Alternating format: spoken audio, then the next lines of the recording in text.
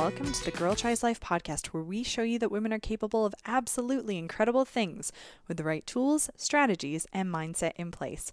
I'm your host, Victoria Smith, a stress reduction coach who's all about helping you significantly reduce your stress so that you can actually enjoy your daily life.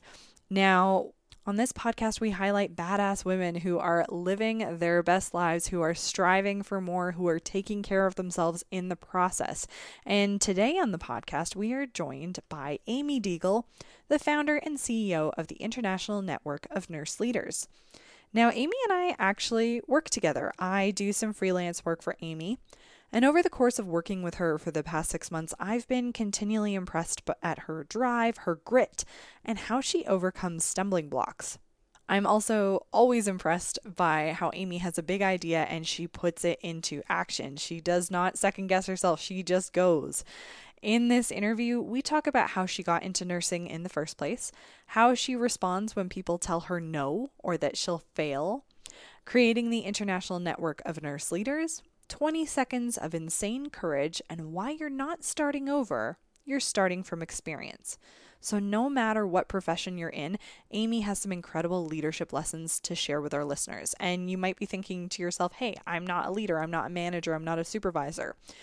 We talk about everyday leadership that shows up whether you're a stay-at-home parent or a CEO or you're, are in a lower level position. It doesn't matter. Everyone is a leader in different areas of their lives. So it's really applicable no matter what your career. And I had such a great time talking to Amy. Now, the Girl Tries Life podcast is a proud member of the Alberta Podcast Network, powered by ATB. I want to tell you something really quick about ATB, especially given sort of the economic climate. I think most nonprofits are really struggling this year. So I want to tell you about ATB Cares. Now, ATB will match 15% of donations made to Alberta non-religious charities up to $20,000 per month, or almost $250,000 a year. So not only are they making sure that 100% of your donation goes to the charity of choice when you donate through atbcares.com, but they're also going to match that an extra 15%. Now, if you donate through certain websites, they take a percentage of that fee. If you want 100% of your donation to go to a charity of your choice, try using ATB Cares, and they will match it every 15% of every dollar to that annual limit of almost $250,000. So go to atbcares.com. Now, if you enjoy listening to Amy's story and stories of entrepreneurs in general, you might like The Creative Block. Now, this is a podcast by a fellow Alberta Podcast Network member. Kyle Marshall of Media Lab YYC interviews artists and entrepreneurs about where they came from, what they're doing now, and where they want to go. He has interviewed some fascinating local entrepreneurs, and I highly recommend that you check out his podcast. So you can find all that information in the show notes for today. You go to girltrieslife.com/podcast-132, episode number 132. I can't believe how far we've come, you guys. Okay, without further ado, let's head into the podcast.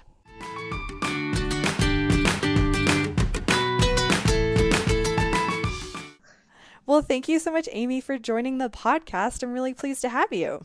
Thank you for having me, Victoria. I am excited to be here with you today.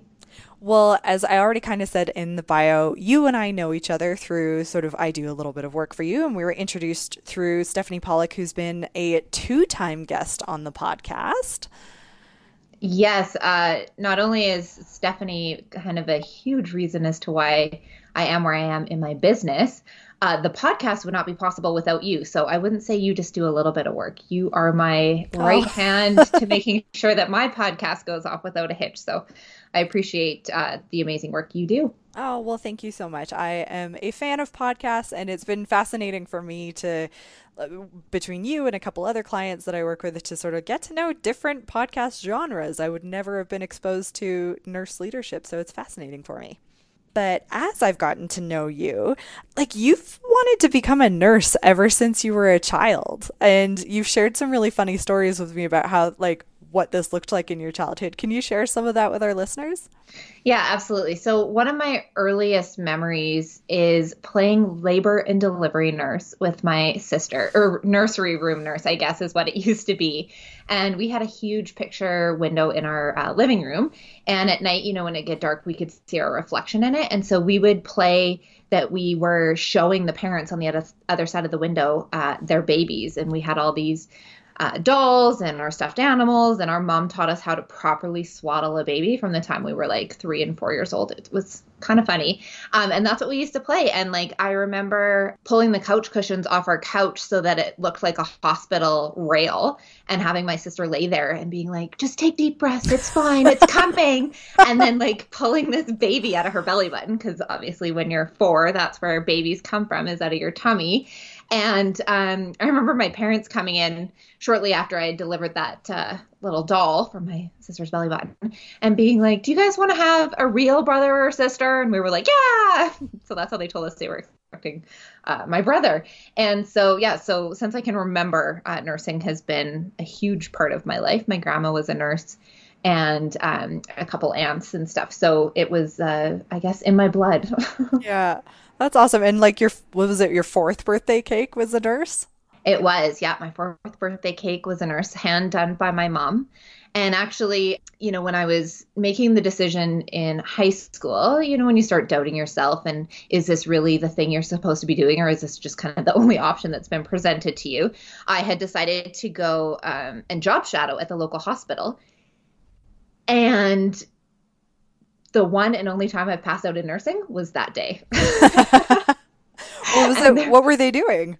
Oh, this guy had come in and he had his appendix out, and his packing in his appendix wound had got infected, and they pulled that out, and the smell and the pain he was in, and I hadn't eaten enough that day, and I just remember getting really hot and thinking, I need water. And so I kind of stumbled out of the emergency department and boom, fell flat over in the waiting room. Yeah. And passed out, and the ambulance attendant that was at the hospital at the time came running over and, tried to fix my hair and all this sort of stuff, brought me to.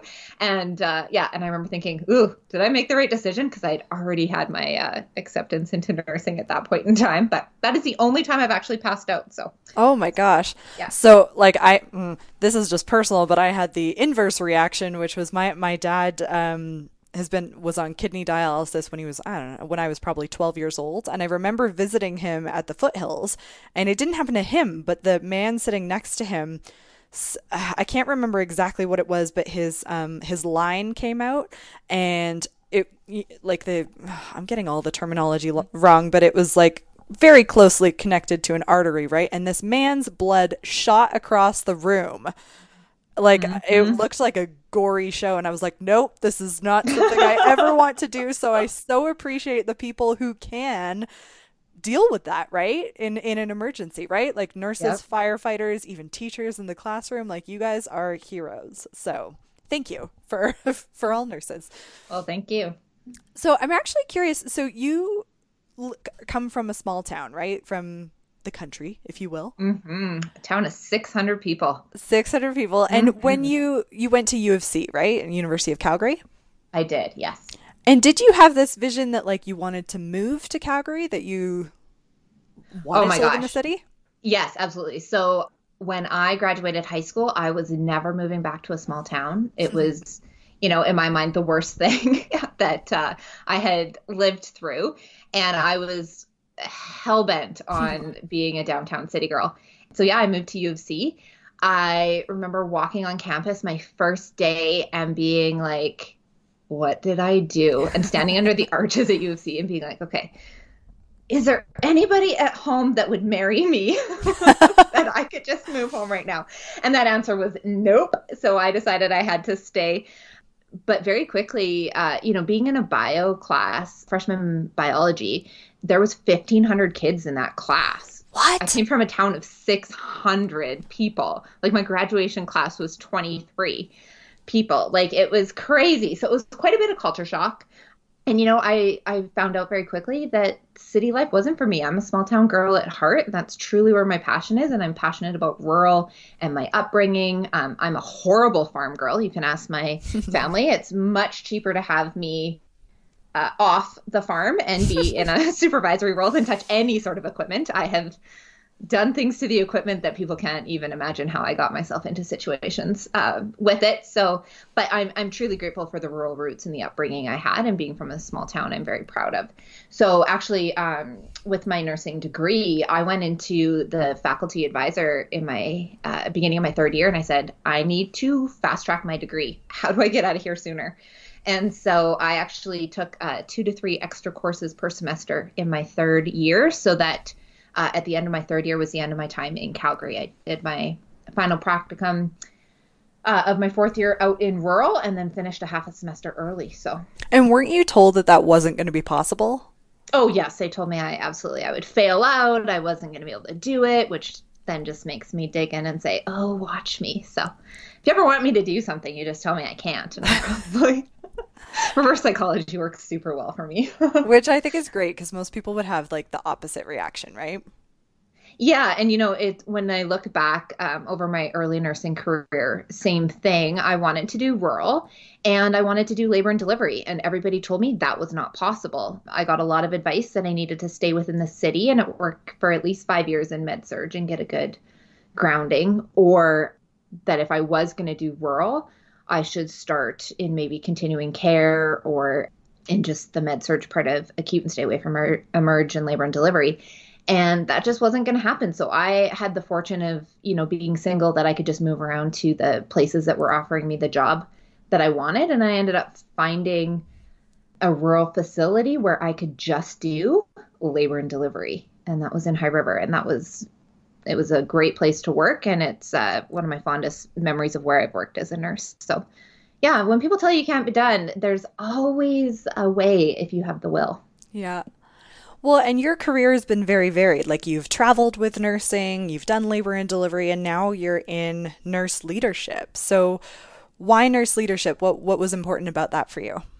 Well, when I was growing up, I was heavily involved in 4-H, which is basically leadership training when you look at it. So I was in B4H, which meant we had animals and there was a lot of responsibility. But within that as well, you have to do public speaking, and there are different positions within the membership that you can be president of the 4-H club or vice president, secretary. So basically really giving you those leadership roles to step into as a young person. And through provincial 4-H camps and different conferences and stuff, I was elected as a 4-H ambassador when I was 18 to serve a 2-year term, really representing 4-H. So leadership's always been a part of my life, and I never viewed it as something that was, the old white guy in the corner office type of thing. I viewed leadership as something that every person can do in their everyday life. And I saw that modeled to me through my parents' involvement in different community and church events in our small town. They were the leaders of our 4-H club, and just really how each person has the ability to be a leader every day, whether that's through modeling kindness and compassion, being generous with your time, that sort of thing. That's all leadership to me. So really stepping into a leadership role within the nursing profession kind of just was meant to be, I guess. That's really the marrying of my two passions, leadership and nursing, together. And so again, I worked my way into a management role by being able to get experience in one area, and then being able to, when a job came up, be able to move and pursue that. So I've had the fortune of being able to move and take advantage of opportunities that have come up in different locations across Alberta, and when I was traveling the States and stuff as well. But in talking to you and in working with you, I realized that the gender stereotypes are still kind of there, right? Like you've talked about how the percentage of men who are in nursing is small, but the percentage of nurse leaders, there's a higher percentage of men who are nurse leaders, right? Absolutely. Yeah. And I think it's statistics out of the States that is the general workforce population breakdown for men is 10% of men are nurses in the US. And once you get into leadership roles, it's like a 60-40 or 70-30 split where the men are the higher population. And when I was talking to a guest on my podcast about his career trajectory into nursing, he into leadership position in nursing, he said, well, it was kind of just expected that he would move up quickly. He didn't face the same kind of setbacks or just people saying, well, you're not ready yet, or, you need to do more time here, or he didn't face any of those challenges of people trying to keep him down. He was really promoted and accelerated through, and he recognized that there is that bias in nursing. If men want to stay as floor nurses, they're thought of as less than for some reason, which I don't understand. And he said, they're expected to be into leadership and management tracks. So the bias works for him in his career. He said, that he was able to move up very quickly without it being a challenge. Yeah. Which is interesting. We'll link to your podcast in today's show notes. It's called the Shift Change Podcast for anyone who's listening. What's interesting, I find, whether it's nursing, entrepreneurship, anything like that, like ambition has a really negative connotation for women. You'll hear men say it all the time. They're ambitious. They've got ambition. If women are perceived as ambitious, it seems to be with a bit of negativity. Like, do you see this shifting at all? Does it affect your ambition? It's never affected mine. I definitely say that there definitely is that negative connotation for women, especially working moms. I find, I am single. I don't have kids. And so it's been less of an issue, I think, for me, that it's been a bad thing. But if a woman with children was to try and advance her career and put her career first and drive focus, people are really judgy about that. And I really feel for them as they're trying to do this balancing act of kids and work and a career. And for some reason, society likes to be very hard on working moms. Yep. And so I hope this is shifting. We're seeing more women into leadership positions and, well, I guess not anymore into politics. Our female representation has dropped a bit, but I do see it shifting somewhat. And I think with the new generation that's coming up into the workforce, they were raised by strong working moms, a lot of them, and by fathers who champion that. And I think that's a big piece of why I never saw ambition as a bad thing. Is my dad encouraged us, to go after our dreams and to pursue our careers. And it didn't matter that we were girls. He did it the same for my brother, but there was never a different expectation because we were the girls. Everybody was expected to go to school and get a degree, period, end of story. And so I really feel like there's a place for men to be championing, their daughters and their sisters and their wives and their everybody to be, more ambitious and to really support them. Oh, I love it. A great feminist father. That's awesome. Yes. Whether he wants to be or not, he was. Yeah, I know. A lot of people don't necessarily relate to the term, but facts are facts. Yep. Yeah. I want to talk about the International Network of Nurse Leaders. So for those that don't know what it is, can you tell us a little bit about what it is, how it originated, what your mission is with it? Absolutely.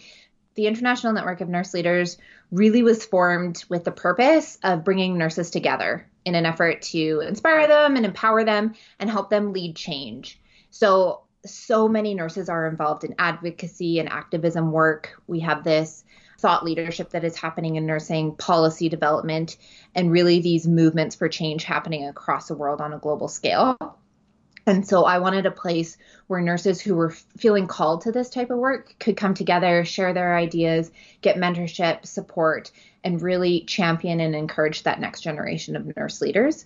And so the membership community is really about giving these nurses a safe place to, get mentorship, work on their ideas, help to champion them and to give them a bit of mentorship and support, leadership skills, help increase their confidence so that when they are advocating for change or influencing policy and decision making, they have that support and some resources to really tackle that challenge. Well, and I think it's so important because I remember you highlighting for me that you don't see nurses in the media called on as subject matter experts, right? No, I just held a virtual event last week, I guess, Not Just a Nurse Day. And one of the presentations there was about nurses and social media. And I'm going to get this stat wrong, but I think it was since like the early 90s, the amount of nurses in media, so being called on to comment on stories, has not changed at all. And it's about 2% of healthcare stories actually ask a nurse. Mm-hmm. And nurses, make up the largest population of healthcare workers. Yeah. So, it's the nursing voice is lost. And a lot of times people think, well, if it's a health story, it makes more sense for a doctor to be commenting on it, but that's not true. Nurses are experts in the field of nursing, and they bring a very different lens to health stories and health situations. And so it's really too bad that we don't have more of a voice within mainstream media. Yeah, I was prepping for this morning when I was going for a walk, and it was occurring to me.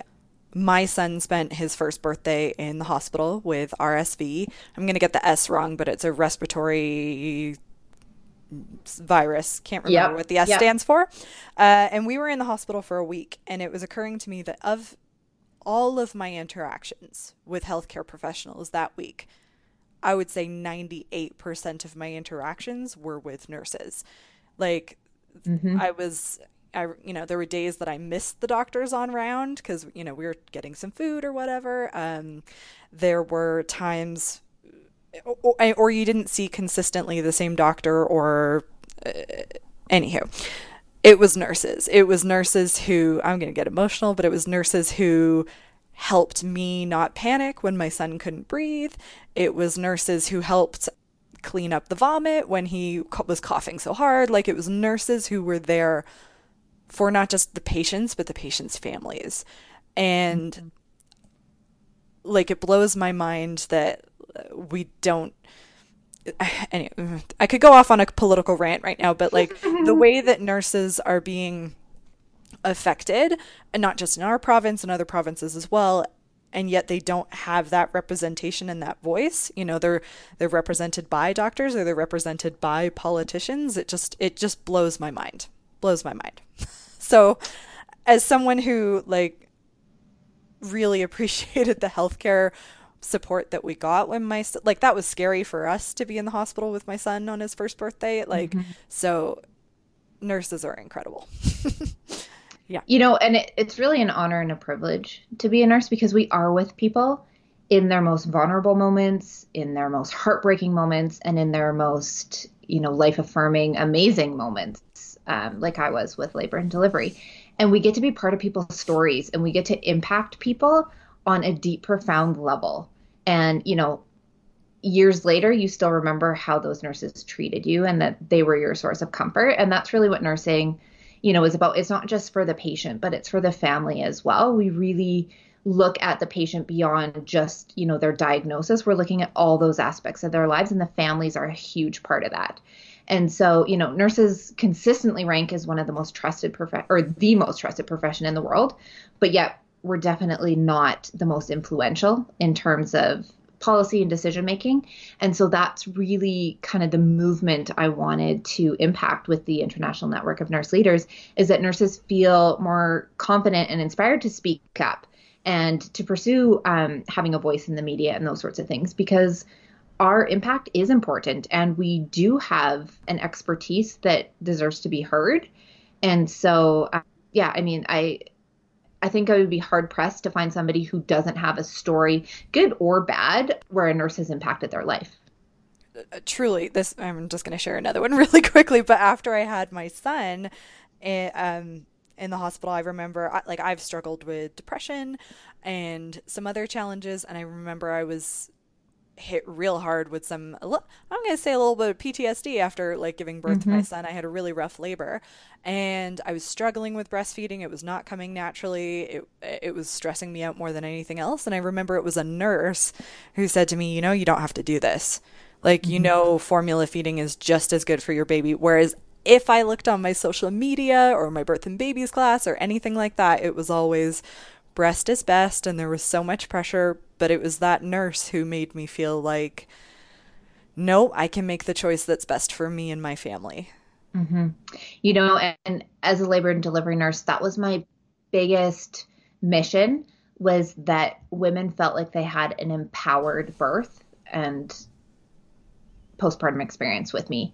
So people would come in with a birth plan, this is the way it's going to go. And as we know, we cannot control labor and delivery, and things go sideways very quickly. But my goal was to always put the patient and, her support people, whether that was a husband or a partner or family or whoever was there with her, really put them at the center and really keep them involved so that they felt like they were part of that decision-making process, so that no matter what happened, if their birth plan went completely perfect or if it went completely sideways, and they ended up, kind of with everything they didn't want, at the end of the day, they still felt part of that process and not like the thing had been done to them. Because with labor and delivery, we are in such a unique position as labor and delivery nurses, to be able to help create a strong, empowered woman. I had patients that came in that left the hospital completely transformed because they had been through this crazy experience that, broke their limitations and what they thought was possible for themselves to get through. And they left the hospital empowered and strong. And they had this faith and this belief in themselves that they could do anything. And to be part of that process was just amazing. And so I would say to them, if you wanted a natural labor and now we're going for a C-section, the most important thing is that you have a safe and healthy delivery. We want a happy, healthy, safe mom and baby. Like at the end of the day, when your kid turns 5, it's not going to matter if they came out vaginally or via C-section. It's important that you have a baby to turn 5. And so, it was really kind of having that discussion and saying to them, look, you're already a great mom because you're making the choice to put the baby's health and safety first and let go of all your other expectations and how you thought this would go. And to really kind of frame it that way, that this wasn't, something they had failed at doing or that they hadn't accomplished their birth plan because it had gone completely sideways, that they were already a great mom because they were putting their baby's health and safety first by making those tough choices and letting go of expectations. Well, and exactly what you're saying about like wanting moms to leave the hospital feeling empowered. That's exactly what you're doing for nurses through the International Network of Nurse Leaders. You're giving them that information, the skills, the mentorship to leave more empowered. So I think it's kind of like you're doing the same thing in your career, just in different ways, right? Yeah, absolutely. And it's really about helping people find their confidence and really finding that belief in themselves and the power that they hold and really owning that, because every person has that ability within them. And sometimes it's buried down deep because of different, life circumstances or traumas, but every person has that in there. And I feel honored to be in a place that I can help people find that belief in themselves again. Yeah.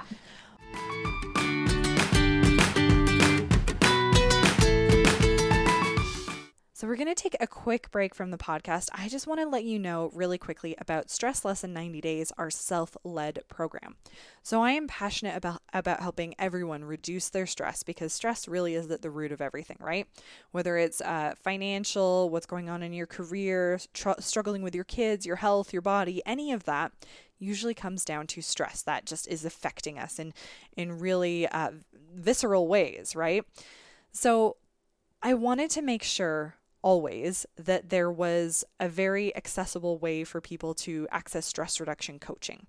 Now, there's always group coaching, but we only do that a couple times a year. There's one-to-one coaching, although that's at a different price point and is kind of expensive for a lot of people. And that is why my co-creator Amy Stubbs and I created Stress Less in 90 Days, the self-led version. We wanted people to be able to access the resources that they needed on their own schedule. So as a mama too, I am not exactly flush with a lot of free time either, which is why our self-led program helps you get exactly what you want in terms of stress reduction on your own timeline. Now, I was really honored recently to receive an email from a recent Stress Less in 90 Days self-led client. She described all the programs that she's tried and yet how none of them suited her needs or her lifestyle, but how ours was right up her alley. So I'm just going to read that to you really quickly because she was just so lovely. She said, "My life is very different than most of the people I've found on Instagram, and your account is one of the first that I've been able to relate to because you're real and you show it like it truly authentically is. We live remotely. The closest town is 40 minutes away, and I have 2 toddlers. Thank you for taking the time to create a self-led option. That way I can start right now on my own schedule." So huge thank you to the gal who left us this review. The bonus about Stress Less in 90 Days Self-Led is that if at any point you want to upgrade to the group coaching program, you can do that and we'll just charge you the difference of that.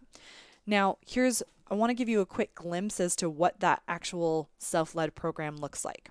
So Stress Less in 90 Days Self-Led is 12 weeks of content to help you create the building blocks of stress reduction. Nothing happens overnight, so we take it bit by bit. It's maybe 20 minutes of video content a week plus some journaling, and everything builds on each other. We start with what exactly are the goals that you want? How do you set yourself up for success? How do you build energy? How do you create and manage that energy?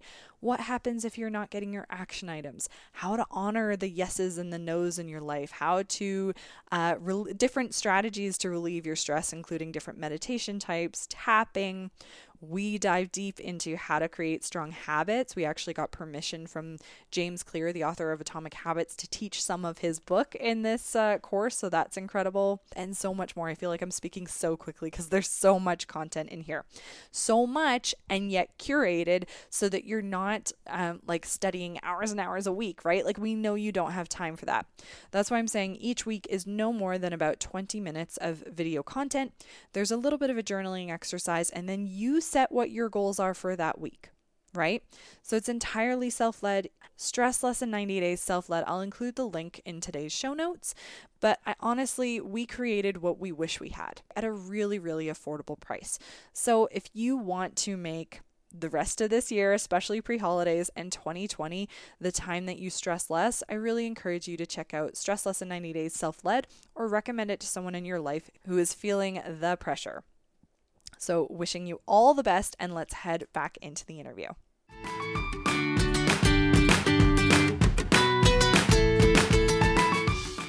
Well, and you've had to pull on that belief in yourself again, right? Like you've shared with me how you've had a couple sort of business ideas that didn't exactly pan out, as is the case with many entrepreneurs.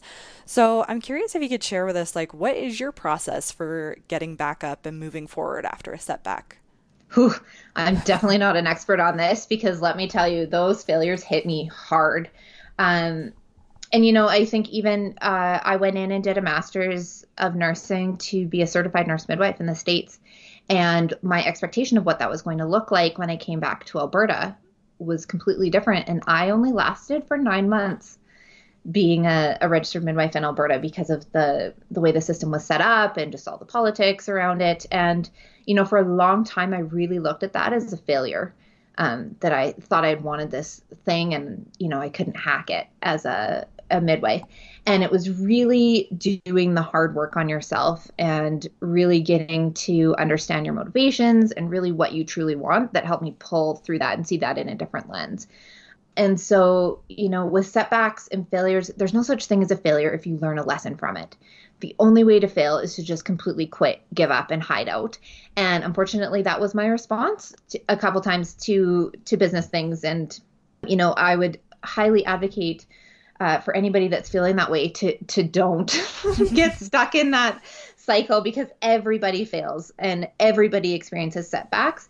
And it's honestly about the comeback and the learning the lessons so that you do better next time.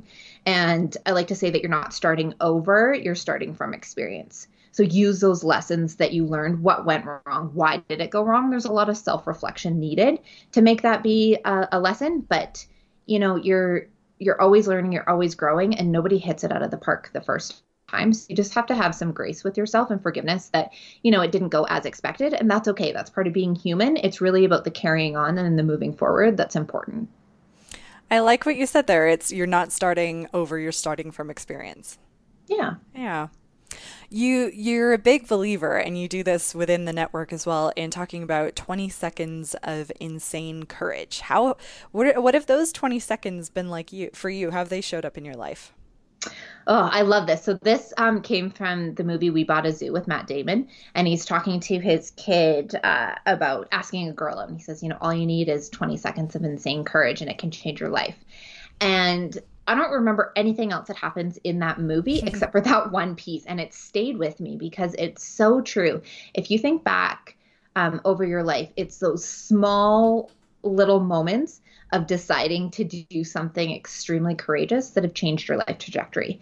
So, whether it's learning to drive for actually putting the car in motion and learning to drive, applying to university or trade school or a job. It's those little moments of courage that really change your life trajectory. So a couple for me that stand out is last March, I was at a nursing conference and I had this idea, not necessarily for a podcast, but that I wanted to interview nurse leaders and really find out what made their careers flourish and what kind of advice they had for other nurse leaders and for people that were looking to advance themselves. What advice would they give? And so I saw a nurse that I had been distantly connected with on Twitter, and I just got this 20 seconds of insane courage and walked up to her and said, like, "Hi, I know you from Twitter and I'm totally a fan of what you post." And she was like, "Okay." And she was like, "Sorry, your name?" And I explained who I was, and she was like, "Oh, yes, no, and she was so kind and so generous with her time. And she came back and she got me and she said, "There's some other people I want you to introduce. I'd be happy to do this interview you were talking about, and I think they would be great as well." And through that professional generosity that she showed, I was able to get, 6 interviews done, which eventually turned into the podcast. And, that 20 seconds of going up to her completely changed my life, because I wouldn't have the podcast and the business the way it is, without that piece. And if you think back over your lives, standing under those arches at the U of C being like, "Can I go home and marry somebody, or do I have to do this nursing degree?" That 20 seconds of courage to actually walk into the classroom, that, completely changed my life. Well, and you're so right. Like, it shows up in everyday life, right? Like, that's going up and speaking to someone at a conference. I remember, like, I was giving myself a challenge last year of like 100 acts of courage. And for me, sometimes it was like taking both my kids out together on my own, because that was scary when my son was, running everywhere. It's tiny things like that. And you talk about that in terms of leadership, right? Like, leadership shows up in the everyday, in every role, no matter what your title is. And that's not just for nurses, that's for everybody, right? Absolutely. And, one of the pieces with the 20 seconds of insane courage is you usually know you're at a moment that requires that because you feel so uneasy, right? And that's your comfort zone expanding, yep. Pushing those boundaries. And in my early 20s, I really got almost addicted to that feeling of like, okay, I don't know what's going to happen. I'm in this area of discomfort, and this is a good place to be in because it means I'm growing. And when I lost that feeling, whether it was in a position I was in, like a nursing job or whatever, that's when I knew it was time to make the next step, because I always wanted to be advancing myself and growing and learning. And I really think, travel nursing definitely accelerated that, because I remember being like 23 on a plane bound for Sitka, Alaska, which is a tiny island, to be the only labor and delivery nurse on shift. Looking back now, like, that's crazy to me. But at the time I focused, and that's what I was going to do. And it was that courage and that feeling of being addicted to being uncomfortable that really accelerated my skills and really got me pushed out of my comfort zone to, I think, accelerate the career trajectory that I have had. Oh, that's great. This is a total side note. Is Sitka not like that movie, The Proposal? Is that not where 100%. Yeah, okay. Yes. I missed Ryan Reynolds by like 6 months. Devastating. No. Yes. Oh, yes. Heartbreak. Yeah. Okay. Well, we're going to move into the final 5 questions that I ask all of my guests. So we might have touched on it a bit, but what are the things or the projects that get you like fired up in a good way? Ooh, good question. Anything to do with leadership, everyday leadership, how to show up, as the best version of yourself, and really anything to do with empowerment, helping people find that voice within themselves, that belief inside themselves, and really helping people kind of find that purpose and the passion of why they're here. That just fires me up. I could do that type of work all day long. Yeah. I know you're a big reader. So what's the most inspiring book that you've read in the past few years? I think I have to say I have 2. I loved Becoming by Michelle Obama. Yeah. I thought it was great memoir. And then the one I've been digging into, and it takes a while because it's like I read through it and then I'm trying to like do the journaling and then actually implement things is High Performance Habits with Brendon Burchard. Love It's it. been a great, great book. Yeah. Yeah, I actually literally my podcast equipment is sitting on top of a high performance planner right now.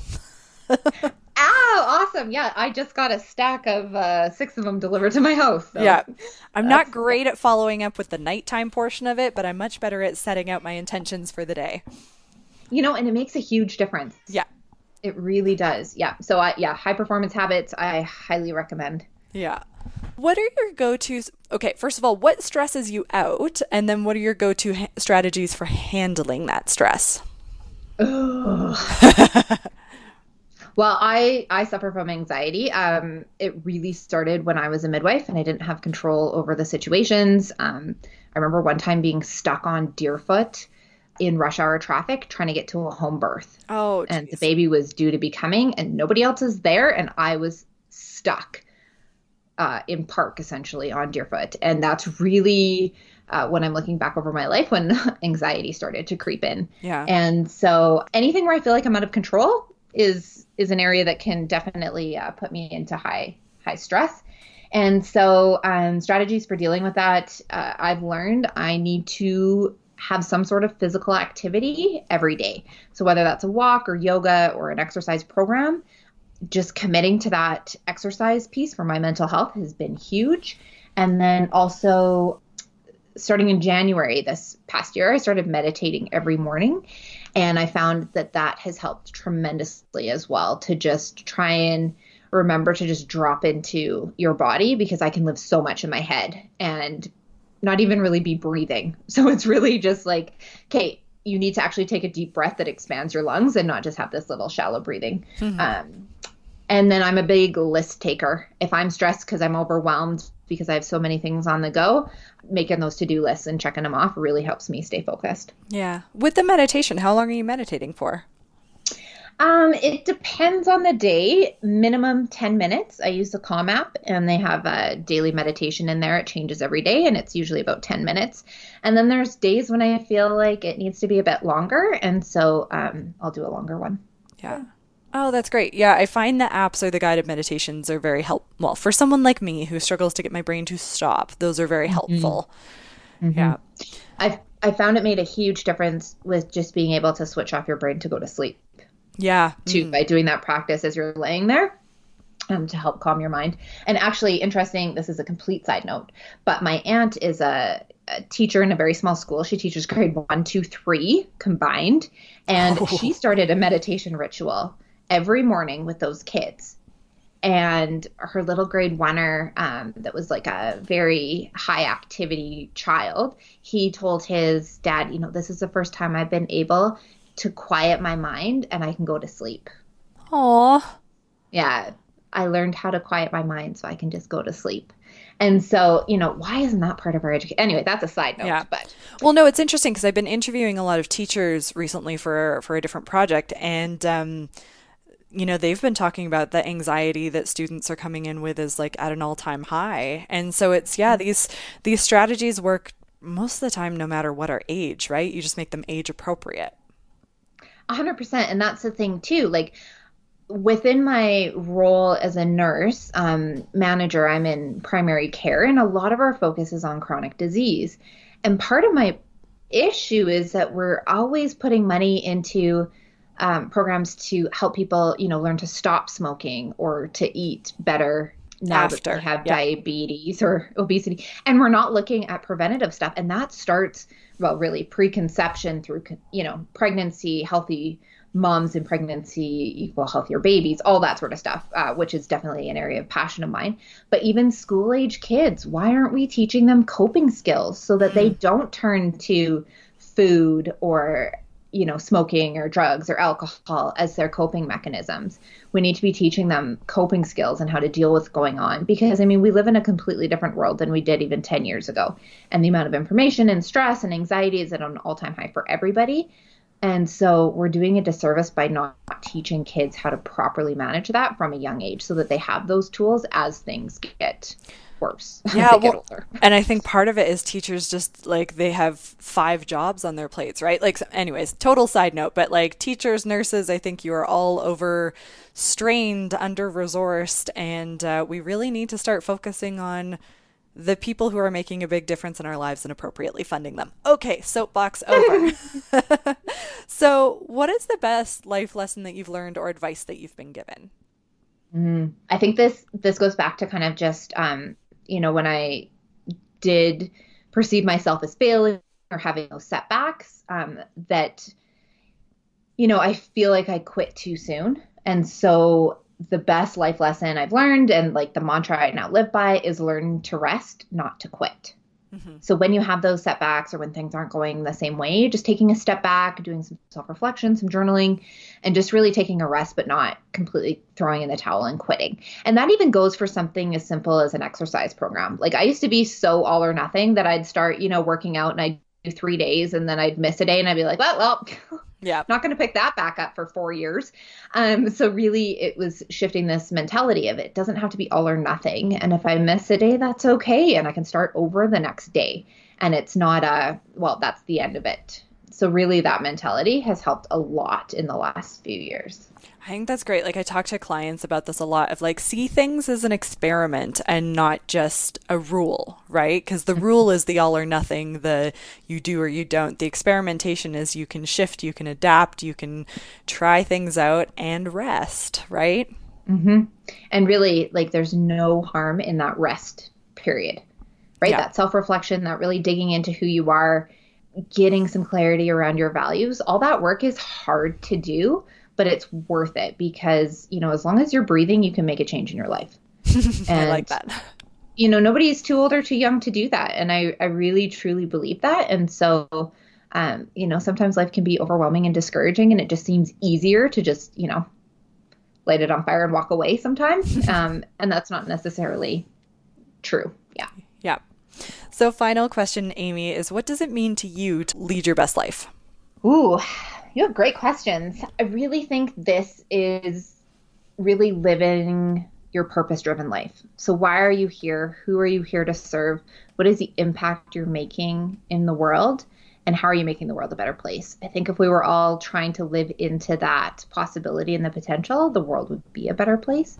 And so really, for me, that's helping people find that self-belief, that courage to believe in themselves and to put their talents and skills out into the world, whether that's through nursing or leadership or, any area of passion they have, being a great mom, friend, anything like that. I love it. Well, thank you so much for joining us on the podcast. Thank you for having me. So thank you very much to our guest today, Amy Deagle. She had some really great insights. I have to say for me, I really loved what she said about it's not about starting over. It's about starting from experience. I think it ties into our last coaching episode on, it's not about how much you fall. It's about how much you get back up and how you bounce back. So I think it was really, really relevant for this week.